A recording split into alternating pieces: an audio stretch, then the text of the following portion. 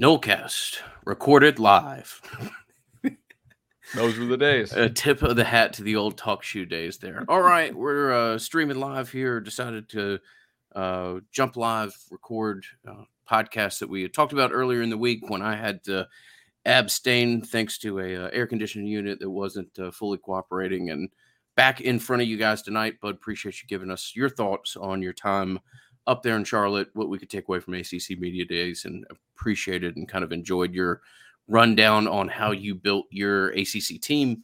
So with that tonight, we're going to have a focused show that is mainly on recruiting. As always, we'll thank our friends at Tarpon Cellars. Tarpon Cellars, world-class wine, great Florida State guys, working out in Napa Valley to create some of the better reds on the market. And we're so fortunate to have them as a sponsor. TarponCellars.com is the website. Nolecast is the coupon code. Bud, let's get into this recruiting conversation. Yeah, man, let's do this thing. So first order of business, I said you can believe the Hykeem Williams hype as far as FSU being an actual player for him was real. Not they would get him, but they would be an actual player for him was real if he showed up for that July 30th weekend. And he was at practice today, throwing up the chop as he walked in. You can see that on Noles 24/7. By the way, they're running a great 60% off promo right now there. So that is that's pretty awesome. The best FSU website in the business for my money. Disclosure, I work there, but again, there's a lot of reasons why it's the best, not just because I work there. Anyway, Hykeem Williams is on campus. This is good. I got asked the other night, hey, what are your thoughts on Ron Dugans? I was like, well, my thought is that Hykeem Williams seems to like Ron Dugans. So that's a pretty important opinion as far as what do you think of Ron Dugans right now? That's a good sign, man. I don't know what else to say about it. I don't think that this means that you're going to beat out Georgia or A&M, even if you were to get a commit from him, even this weekend or something crazy like that. Like, you still have a long way to go. You still need a lot of things to go right for you. You probably need to win, 8 games and be very competitive in the NIL space as well, which I know FSU is working towards doing. But that's a big sign that he's on campus, man. And what did you think when you saw that?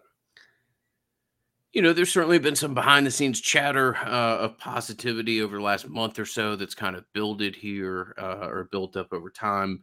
I think it's a great, confirmation that you're fully involved. This is not a situation where you put a recruiting weekend where other people didn't or something like that. Everybody has the same August 1st, quiet period here. So there is value in getting a kid, and there's an exceptional amount of value to getting a kid to come up and show you, again, this is not indicative as to where he's going to sign, but you're a major player in his recruitment right now. And I don't think anybody, even those absent, those on the Florida State beat would say otherwise. So I think it's very positive. I think you've got some relationships there as far as former high school teammates that are helping. And this is, if you're going to sign a super elite skill position player, does the list begin and end here? Maybe not. Maybe it does, but it certainly begins with Hykeem Williams, and awesome to get him on campus and up for the next couple of days. No doubt about it. Another kid on campus, Blake Nicholson. Yeah. The linebacker. Pretty excited there, man. A lot of positivity here with this recruitment as well over the past couple of weeks. Basically it looked like it had come down to Florida State and Oregon. Idea that this has trended in the right direction for Florida State. So we'll wait and see if that ultimately comes to fruition. But I think Florida State's put themselves in a good place here, and this one may find its resolution before the Williams recruitment does, which, ultimately I think you're going to be fighting for Hykeem Williams all the way up till the second Wednesday in December or whatever it is, early signing day is. But this Nicholson recruitment is interesting, and it sure as hell would be great for Florida State to get an actual high quality linebacker and have that as a focal point that they can build around. I mean, you saw who he walked into practice, right? You saw who he walked into practice with? Who was that? Derek Ray. Right. Yeah. Who's known the family for a long time, right? So like that's look. I think a lot of people come to Nolecast because they know we don't try to BS them. You guys know my thoughts on the recruiting of the back half of this defensive staff. So, DC, linebacker coach, DB coach. I'm not impressed. I said 2 shows ago, if Norvell works out long-term, I don't think those guys are the guys who he's going to work out with. That's my opinion. It's unchanged. But they like the Ward kid more than I do. So that's fine. But I don't think everybody on staff necessarily totally agrees with that. They also really like Nicholson kid. Everybody likes Nicholson kid because he's really good. And they are very lucky that Derek Ray has that connection there. So that's big time. All right. If you get him, that's 2 backers. That's pretty much all you want to take in the class. And of course, you are going to have to win some games, in my opinion, if you want to do that. But I feel like the staff feels like they can win some games this year, which is good. And if you guys recall, you called BS on us last year, but Ingram and I both heard the same thing from guys on staff. What did they tell us last year? We would love to get to 6 wins. Man, I would take 6 wins and bank it right now and hit fast forward on the season to signing day. Now, they did not get to 6 wins, but at the time that was blasphemous to say. And I'm not trying to do the whole I told you so thing. I'm only saying that to remind you that this year, that's not the vibe I'm getting from them. Now, maybe it's because they know they have to win more than 6 games this year if they want to work out long term. That's certainly possible. But I do sense that they're a little more confident than they used to be. So that's encouraging. They've done a nice job building some depth on the roster. They've not done a nice job of acquiring true top-level difference makers, especially at the receiver position. And linebacker as well. So Nicholson and Williams, if you could get those guys, would certainly be a big-time help. And I do think you have some unique relationships at play there, both. So it's not just like, hey, go try to outspend the world with NIL inducement type stuff, right?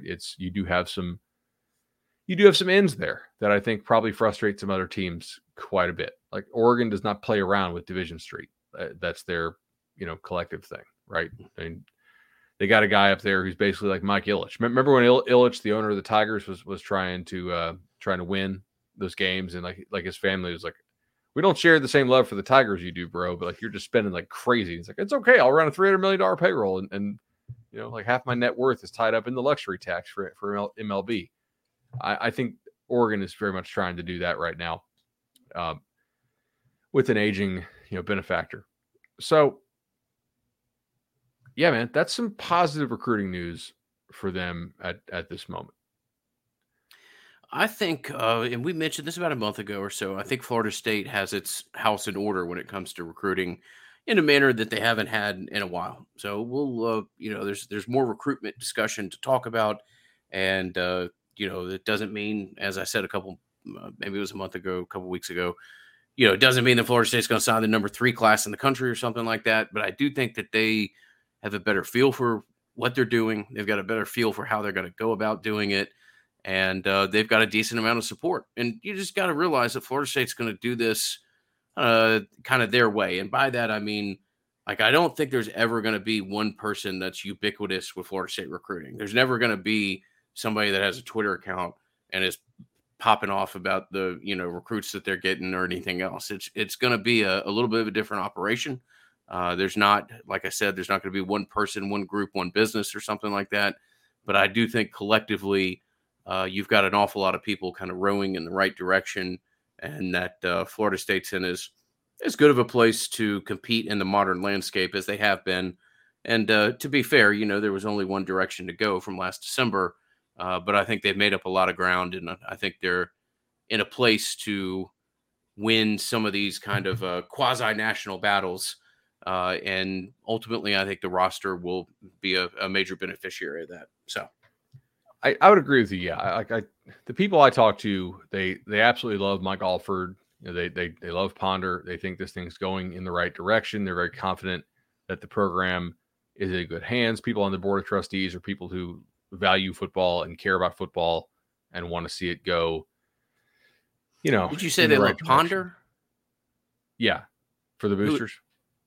Oh, right. Okay, thank you. I wasn't sure. Sorry, not Christian Ponder. Although I'm sure they probably love Christian. I love Christian Ponder. Yeah, great, absolutely. So, yeah, I know. Like I texted these guys today. We were talking about a guy we're going to talk about in a second here in Brock Glenn, but I was talking to Shannon and Chad, and I was like, honestly, like I do think FSU administratively is in the best place it's been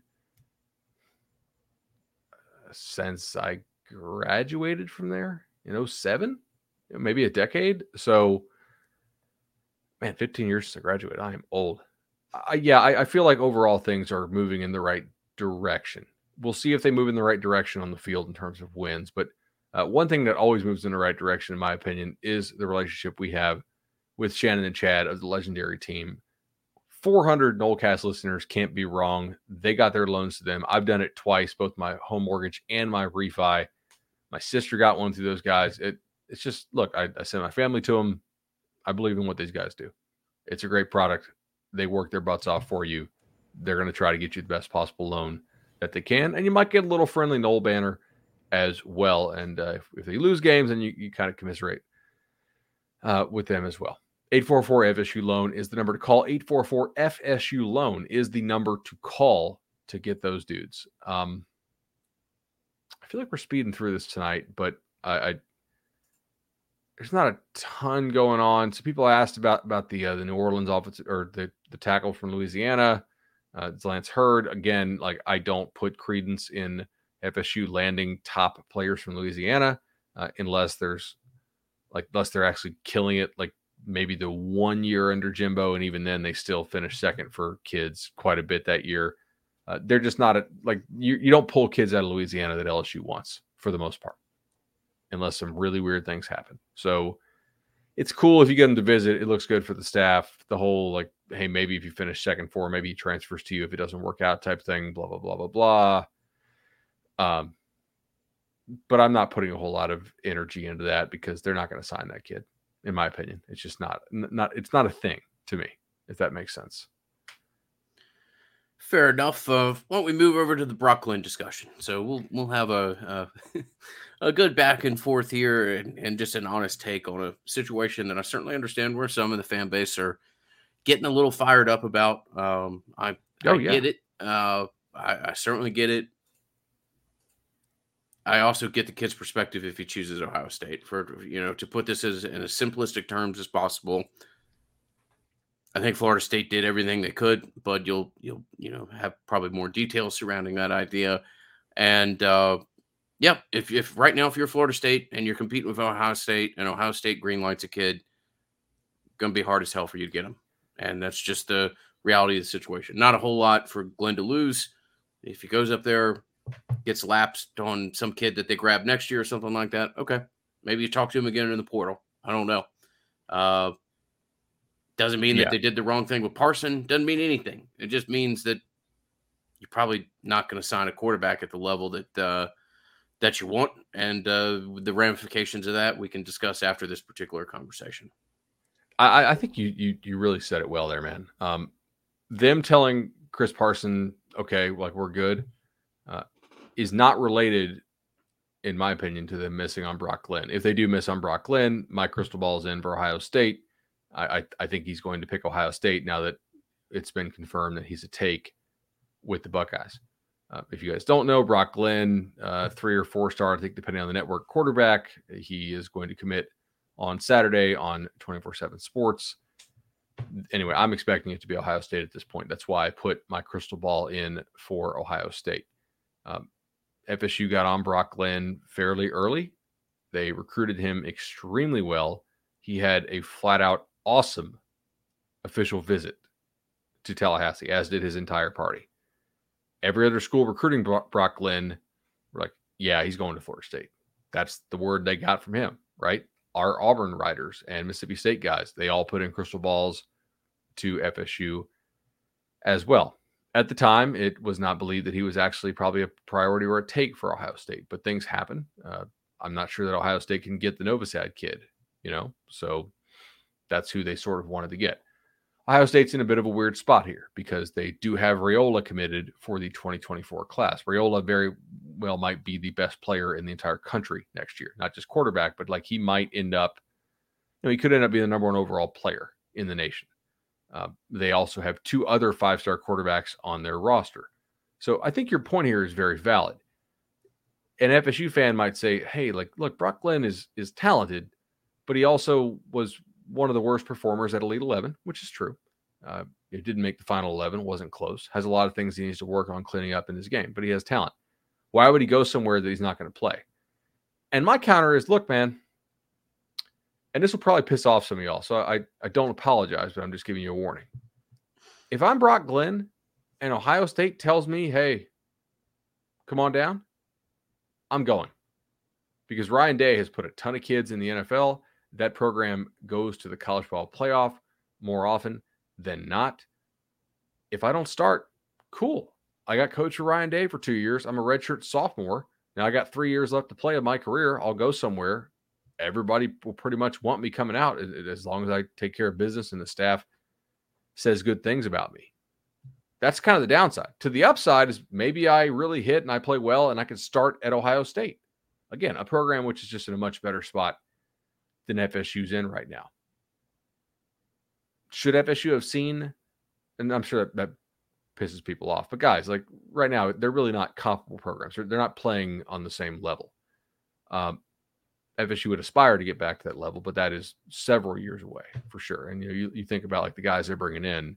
I mean, Carnell Tate, Brennan Ennis, like there's no doubt they're bringing in a ton of studs in that class. So look, if Brock Glenn picks Ohio State, I don't blame him one bit. I would do the same thing. With apologies to Tokars and Norvell and those guys. I get it. Like I'm not telling the kid where to pick. I'm just saying, to me, it's an obvious choice if you actually get the green light from Ohio State because of the transfer rule. Now, it's not an obvious choice 5 years ago because you couldn't just transfer immediately. You'd have to sit out a year, which costs you eligibility. But if you can transfer immediately, no problem. FSU signed Duffy last year. Norvell has a very good track record with portal quarterbacks as well. Like that's almost entirety of what he does is take kids out of the portal and get pretty good quarterback play out of them. If you look at his career, historically, FSU, Memphis, and Arizona State. And they have a really good guy, I think, in 2024 in Luke Kromenhoek. So I'm not that worried about this one, man. I know that sounds crazy. And people are like, oh, they said they wanted to bring in 2 quarterbacks, and now they're going to bring in none in the high school level, which we may or may not know. They may decide to take somebody. They can always, evaluate senior film and see who they like and pluck somebody. But yeah, I don't really know that. I don't really know that I would have played this thing differently, to be honest. And there's plenty of times when you guys jump on here and you get the notification on your phone, and I feel like Ingram's like, hey, they messed this up. This was dumb. Why'd they do this? Or, I'm saying like, this is just not the way I would have played it. For instance, I told you guys at the time, I think they're late to offer Jakeem Jackson. Okay? Jakeem Jackson committed to Florida tonight. All right? Like that's my opinion. I think they were too late to offer him. It's not like the most popular FSU podcast in the world's been talking about him for 2 years. Anyway, yeah, that's just that's an unforced error on their part, in my opinion. But that's a best college sports podcast in the world. Oh, that's correct. For best worth. Yeah. So fair enough. Let's not forget that. Look, here's the other thing. There are certain kids who you are not going to be in the ballgame with because they think Norvell's on the hot seat. I can put out videos. I can tell you that, look, I've talked to some of the guys who have like a net worth of over $50 million who would have to cut these checks. They have no interest in doing so. None. It's football-only facility. It's getting NIL more entrenched and hopefully at some point endowed, right? It's a lot of other things. Presentations to, if you can, the SEC, Big Ten at some point. Making sure that all your house is in order. They have zero interest in pushing the reset button again at all. Like to them, Mike Norvell is not on the hot seat at all. But he is on the hot seat of a lot of these media lists. And look, those media lists, I think, will be correct if Mike misses a bowl game again. That's just common sense, as you noted it last show. I think we differ on how hot the seat would be, if it's 4 wins or 5 wins, but it would certainly be hot either way. But these aren't guys that are expecting them to win 9-10 ball games this year. They're like, hey, get to 7, get to 8, which is doable. Maybe not incredibly likely on the 8 part, but it's certainly possible. You just get a couple decent breaks and you have Travis stay healthy. Yeah. Win 7, win a bowl game. This this is one of the rare. You and I have a massive disparity no, we do not have a massive disparity in bowl game importance. I don't believe they're all that important. You believe their importance is close to zero. But if they have any importance at all, it's for a program that's in the state that it's in right now. And you need a little traction. You need a little, I hate this term as it's getting overused. You need proof of concept. You need to be able to sit in somebody's living room and tell them 3 to 5 to 8. We're moving in the right direction. And I don't always circle back to Jimbo Fisher, but, beating South Carolina and beating Notre Dame in those 2 bowl games were incredibly important for the program to kind of build, find confidence in itself, have more belief on the recruiting trail, if you want to interpret that as you can. This is the type of program that 7 wins at a bowl game victory would have it in as good of a state as it's been in since probably 2016. Yeah, exactly right. Like we've said this, I mean, since I asked the question, are we just playing out the string on signing day when Hunter flipped? And we may look back and realize that we are. It's possible. I mean, I can't deny that.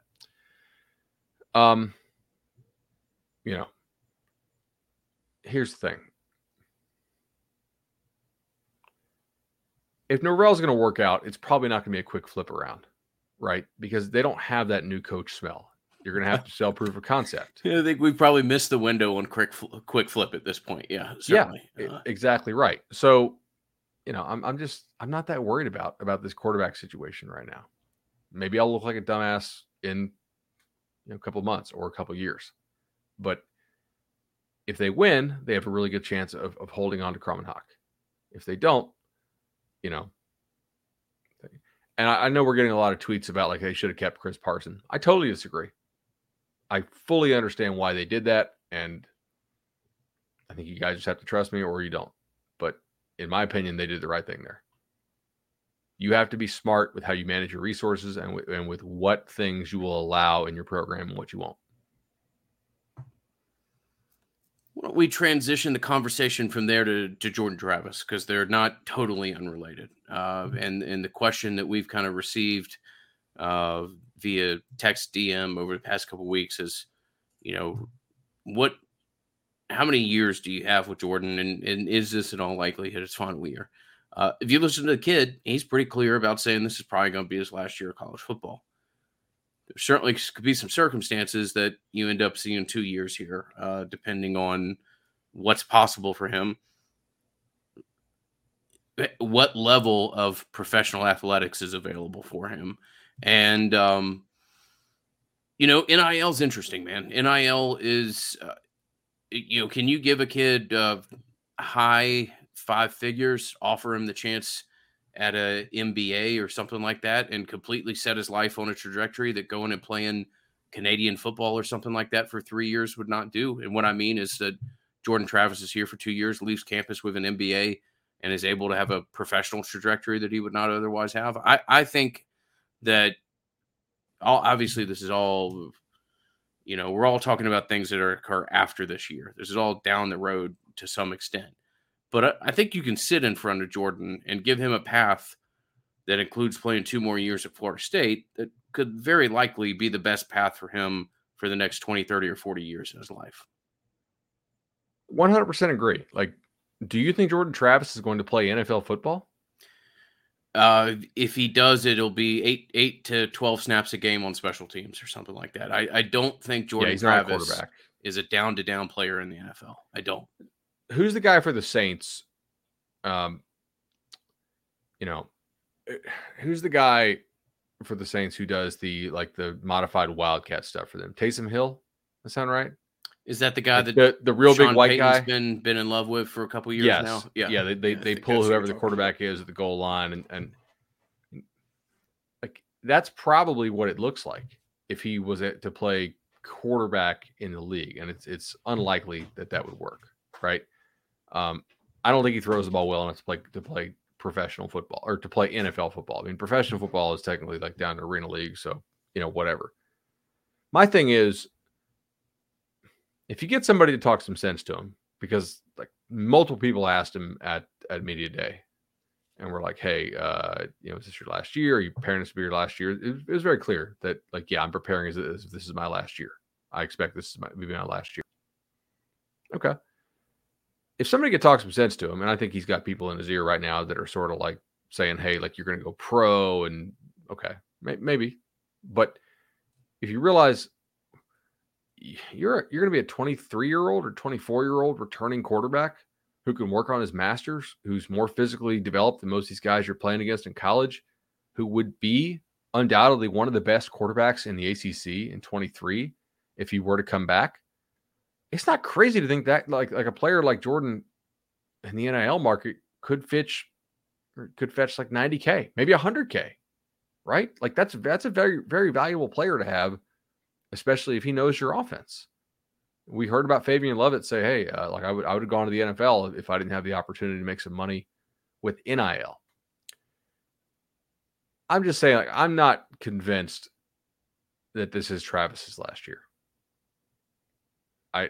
I would be trying to set the groundwork now and be like, hey man, you're not an NFL quarterback. It's a really pretty good deal to get a free masters and maybe 90 or 100K or whatever in NIL if you could get it. Yeah. I personally don't know if it's worth broaching that subject matter right now. I'd probably just let the season play out. If he's got people in his ear, he's going to make a decision, so be it. I don't know that you're going to turn that around anyway, but being quarterback for Florida State's pretty awesome. And not being quarterback for Florida State and playing in Canada or something like that, which those guys don't make a whole lot of money, unfortunately, is not very awesome. And it would just be interesting to see if you don't end up having a quarterback here for maybe a little bit longer than he himself has necessarily made public comments that support. So, yeah, 100%. Anyway, looking at the chat, people are still worried about the quarterback recruiting. Look, one of two things is probably going to happen. Either you win this year and you hold on to Carmen Hawk, or you have a new staff, and they have new coach smell on them, right? Some people in chat, will Duffy hang around if JT came back? I don't get the sense that like Duffy is somebody who would like have to bolt if he's not the starter by year 2, especially if he redshirts this year. So we'll talk camp more when full pads come on. We've never been a podcast that's made a whole lot of conversation, based off what first day of practice looks like or something like that. You can certainly take some things away about seeing how guys, body composition is, etc. But sometimes those conversations can get a little weird too. So I like to wait until we have actual football to talk about, and we're not talking about how kids redefined his pecs or something like that over the summer. That's it always gets a little dicey for me. One kid that is on campus, decline bench, I heard he was doing. Yeah, he's putting those hands together. Absolutely. Malik Feaster is a kid that painfully. The DB from Jackson State is from Jacksonville State. Jacksonville State. Yeah, on campus. Interesting. Doesn't have Florida State appears to be his best offer that he's received. I don't know if that's what we think. They have maybe one scholarship left to allocate. Is that right, Bud? So, yeah, I mean, I think it's kind of telling that you'd offer a DB at this point, but we'll see what comes of it. He's on campus, heard some positive things so far about that, but that would be an interesting allocation of your final resource. I mean, at this point, I think most of the transfers that they've taken over 2 years have been a net positive. I'm not willing to give them like 100% of that. They do take some guys who miss. I am mostly concerned about receiver, but that's unfair because like the one guy they took who was actually proven was Winston Wright, who then got in that car crash almost immediately, right?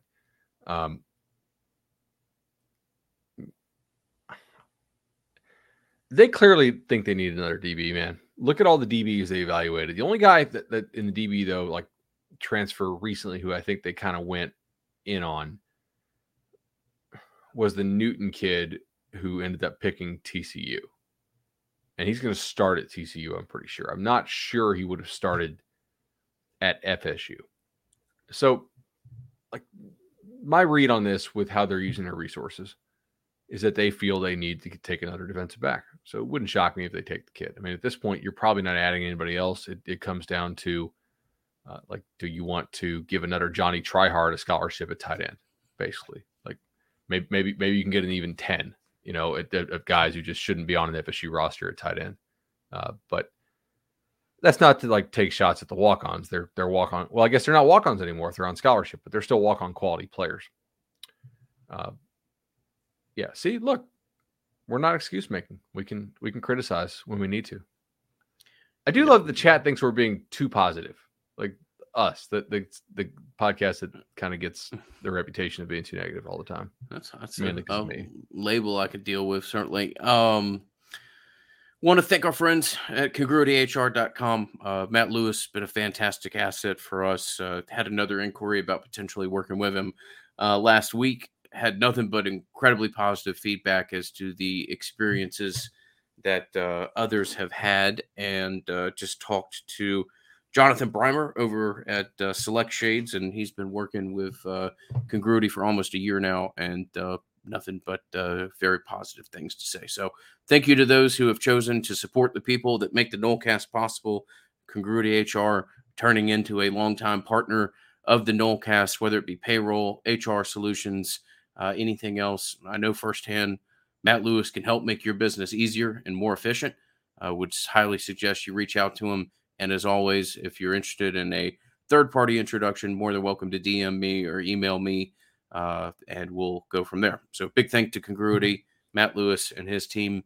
And Bud, well, we do one or two listener questions, and we'll make it one of our more abbreviated Nolecast here, as we're not all that far away from getting into our position preview series, all the other things, snap count draft, which honestly has become one of my favorite Nolecast that we do for the year. So an awful lot of things on the horizon. Yeah, man, I'm really excited. I'm going to New Orleans as well. Are you going to New Orleans? I am. Yes. Okay. Fantastic. So that'll be awesome. We'll do an on-site show there. I thought I knew that. So listener questions. What do we have tonight? We've got actually a question submitted from the recently referenced Jonathan there. He says, it's almost been a year of retrospect. Looking back, what really happened with the Jacksonville State game? Is the main lesson to prepare for every opponent, or did more factors convene? And did the staff perhaps want to believe there was something at quarterback that practice otherwise told them they didn't have? And how likely that it would happen again to this staff and team? Jonathan, appreciate your question. You want to go first on that? I mean, I think hope is great, and hope leads us through things in life when whether otherwise we have challenges that we would not be able to get through. I also think hope can fool you, and hope can lead you to believe things that you haven't otherwise seen. And I think a couple plays against Notre Dame made this staff believe that they had McKenzie Milton of a couple years ago, and maybe even McKenzie Milton, not necessarily pre-leg injury, but that this kid had magic that only came on when the game lights came on, because it sure as hell didn't come on in practice. And I think they got a little intoxicated on hope. I do. And they got cute. Yes. I know everybody talks about the one or two plays where they had Jordan and McKenzie on the field at the same time. Trust me, man, if you go back and look at that game, there was a whole lot of other cuteness going on in what they were trying to do with that offense. And, ultimately, if a receiver catches the ball early, you probably beat this team by 20. It didn't happen. You had the program's most embarrassing loss. From lessons learned, yeah, I don't think you'd ever allow an offensive staff to basically treat a game as though it was some kind of, Madden exhibition where they wanted to work on some stuff that you weren't sure you were ever going to see the rest of the year.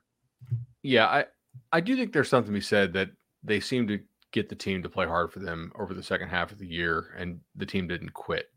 I also think they probably misevaluated what they had in this team somewhat, which, sounds crazy, but if you take a step back, and I totally agree with you on what went down with Milton. There was this thought that maybe he's a gamer because he's not really good in practice, right? Like he looks gimpy in practice. Do you realize that Tennessee played Joe Milton over Hendon Hooker for like almost 10 quarters last year? Let's look this up real fast. This is how we get to 40 minutes because I enjoy doing this. Tennessee last year, right? Joe Milton, who cannot play a lick of quarterback. He would be a great tight end if he had just stopped screwing around with that. First 2 games, they lost to Pitt, by the way, in part because they played Joe Milton so much in that game. 6.0 yards per attempt against Bowling Green, 4.2 yards per attempt against Pitt. He also played a decent number of snaps in the loss to Florida. And then from that point on, with the exception of when Hooker got hit against Georgia, he really didn't play again. Hendon Hooker had like 35 touchdowns and 6 picks last year. Tennessee was definitively playing the wrong guy last year, and they started the wrong guy. It wasn't like they both played in the opening thing and they're like, oh, we're going to go with Milton. No, they thought that Joe Milton was the dude. Mm-hmm. A terrible evaluation. Here's another one for you. Let's go to Utah. Bet you Florida wish that Utah would continue to play this guy. Wait, wasn't it? Hold on. You remember Cam Rising? Yeah. Like the reigning Pac-12 Player of the Year type guy. Pretty good player. So last year, he played most of the games. He did not, however, play the first 3 games. And in the first 3 games, this guy named Charlie Brewer was playing. Charlie Brewer is a bad quarterback. He's probably a good guy, but he's bad at quarterback. He did lead Baylor to some wins one year. And by lead, I use the term lead very, very selectively here. It's basically just like he was the quarterback when they won games, but they were not winning games, because of that. They played him for 3 games, including 2 losses. Utah lost to BYU. They only scored 17 points. This kid was 15 of 26 for 147, which is under 6 yards per attempt, 1 touchdown, 1 pick. And he's not a runner either. They also lost San Diego State with him playing. And he played kind of like crap against Weber State in the opener too. Then they put in this other kid. And Cam Rising does something that's pretty cool. He goes 204 for 320, which is 64%, 2,493 yards, 7.8 yards per attempt, and a 4-to-1 touchdown to interception ratio. Staffs get the quarterback decision wrong all the frickin' time, even when it's a lot more obvious than McKenzie Milton and Jordan Travis.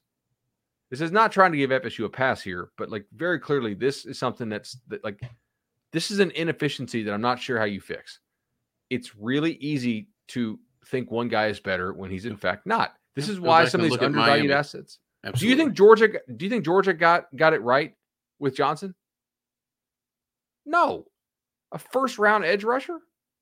You're telling me they correctly evaluated him and gave him the right amount of playing time? I know they were loaded, but you let that guy walk?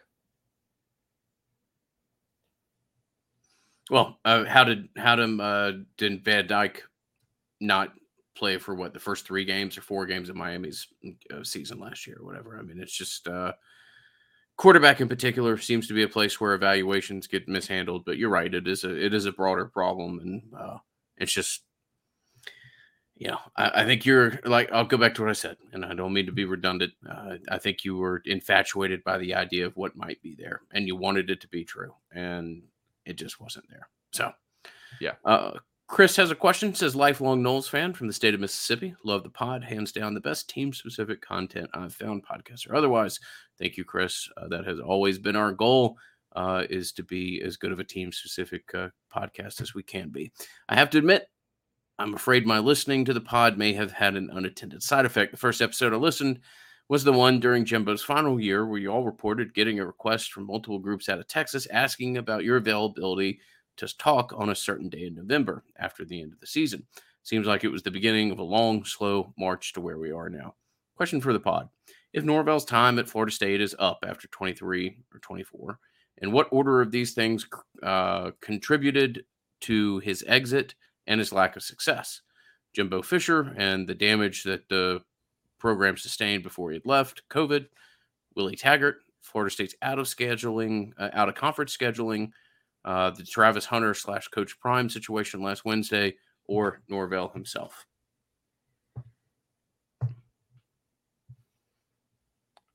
COVID number one with a bullet, like by far.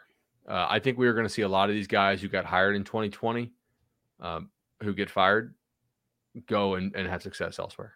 Yep. I'm not saying that this is number one, but I just want to say that the Travis Hunter situation, I personally would write off if the other things hadn't occurred on early signing day that occurred. And Wesley Besaint 18 hours earlier or 36 hours earlier, whatever it was. It was the fact that you got slapped around by Tennessee on a kid that you really should have signed. You just didn't have, you had a bad day. You had a really bad day before the Travis Hunter stuff ever happened. And I know Hunter's what stands out, and I'm not blaming people for grouping that, but I honestly think a lot of people would just write that off as a one-time crazy ass thing that happened if you had not had all the other failures of that fateful Wednesday in December. So yeah, it's COVID in my opinion as well. I do think that, blaming Willie Taggart or Jimbo Fisher, there's some variety there. But when you take a job, you've got to have an idea as to what's there and what you're going to inherit. And if Florida State's here trying to hire you as the coach of Memphis, it's because things haven't gone well, and you've got to be somewhat aware of that. So, yeah, interesting question. A little bit different than what we get. So, Chris, appreciate your listenership. Glad that you've been with us for 5 years as a content creator. You want to produce content that people can come during surges of interest, like coaching changes, coaching speculation, and hopefully your content's good enough that they stick around. So to hear that you've been with us for 5 years is fantastic. So, but unless you've got anything else, that'll probably be tonight's Nolecast. No, I don't really. I thought he was going to ask us if you had to make a change, what are the odds that like Lane Kiffin 0 or Deion Sanders just about 0 would be it. So, well, you know what I've loved, and the reason why I love Alex Atkins even more is that I think most people at this point are like, you know what, of all the crazy ideas of the next coaching, I think Alex Atkins is more likely than Deion Sanders or Lane Kiffin. So that's nice. That's a nice thing to have. Oh. Prime prep happened. So, yeah, prime prep happened. And I think I said this on the stuff. podcast. The only way Lane Kiffin gets hired is if you have an AD who decides he wants to hire Lane Kiffin and isn't going to listen to anyone else about the hiring process. He's not going to listen to a consultant. He's not going to listen to fellow coaches. He's just going to hire Lane Kiffin. And, we'll see. I don't think that's going to happen at Florida State. I think the percentage of likelihood that you listed on that is accurate. Yeah, that is not an option. All right. Anyway, I actually think this. I think this team could be good. Somebody asked me last night. I was like, "How good do you think this team will be?" I was like, I think they're like a top 35 type team with a really difficult schedule, which also plays into the question here, right? You play a lot of these difficult non-conference games. It's going to make you look worse than you are. It's awesome for ticket sales, but if you're not quite as good as you want to be, you don't really have much of a chance in these games. I mean, you get Bama and Georgia the next couple of years. Like I don't really project those to be competitive at this point. So maybe you get one of those. It's just very, very difficult to see that happening. Just given where you are as a program right now and how much building still needs to be done. So anyway, that's a factor. That's pretty much all I got on that question, but yeah. All right, y'all enjoyed it as always. Thank you so much for your support. We'll be back first of next week with a podcast. And then, like I said, we're not too off from kind of falling back into our regular season schedule of 3 a week. But very much look forward to some of the preseason content. A lot of fun. And we'll be with you here coming up. But for Bud, myself, and everybody else on the Nolecast team that makes it possible, thank you so much. We'll talk to you next week.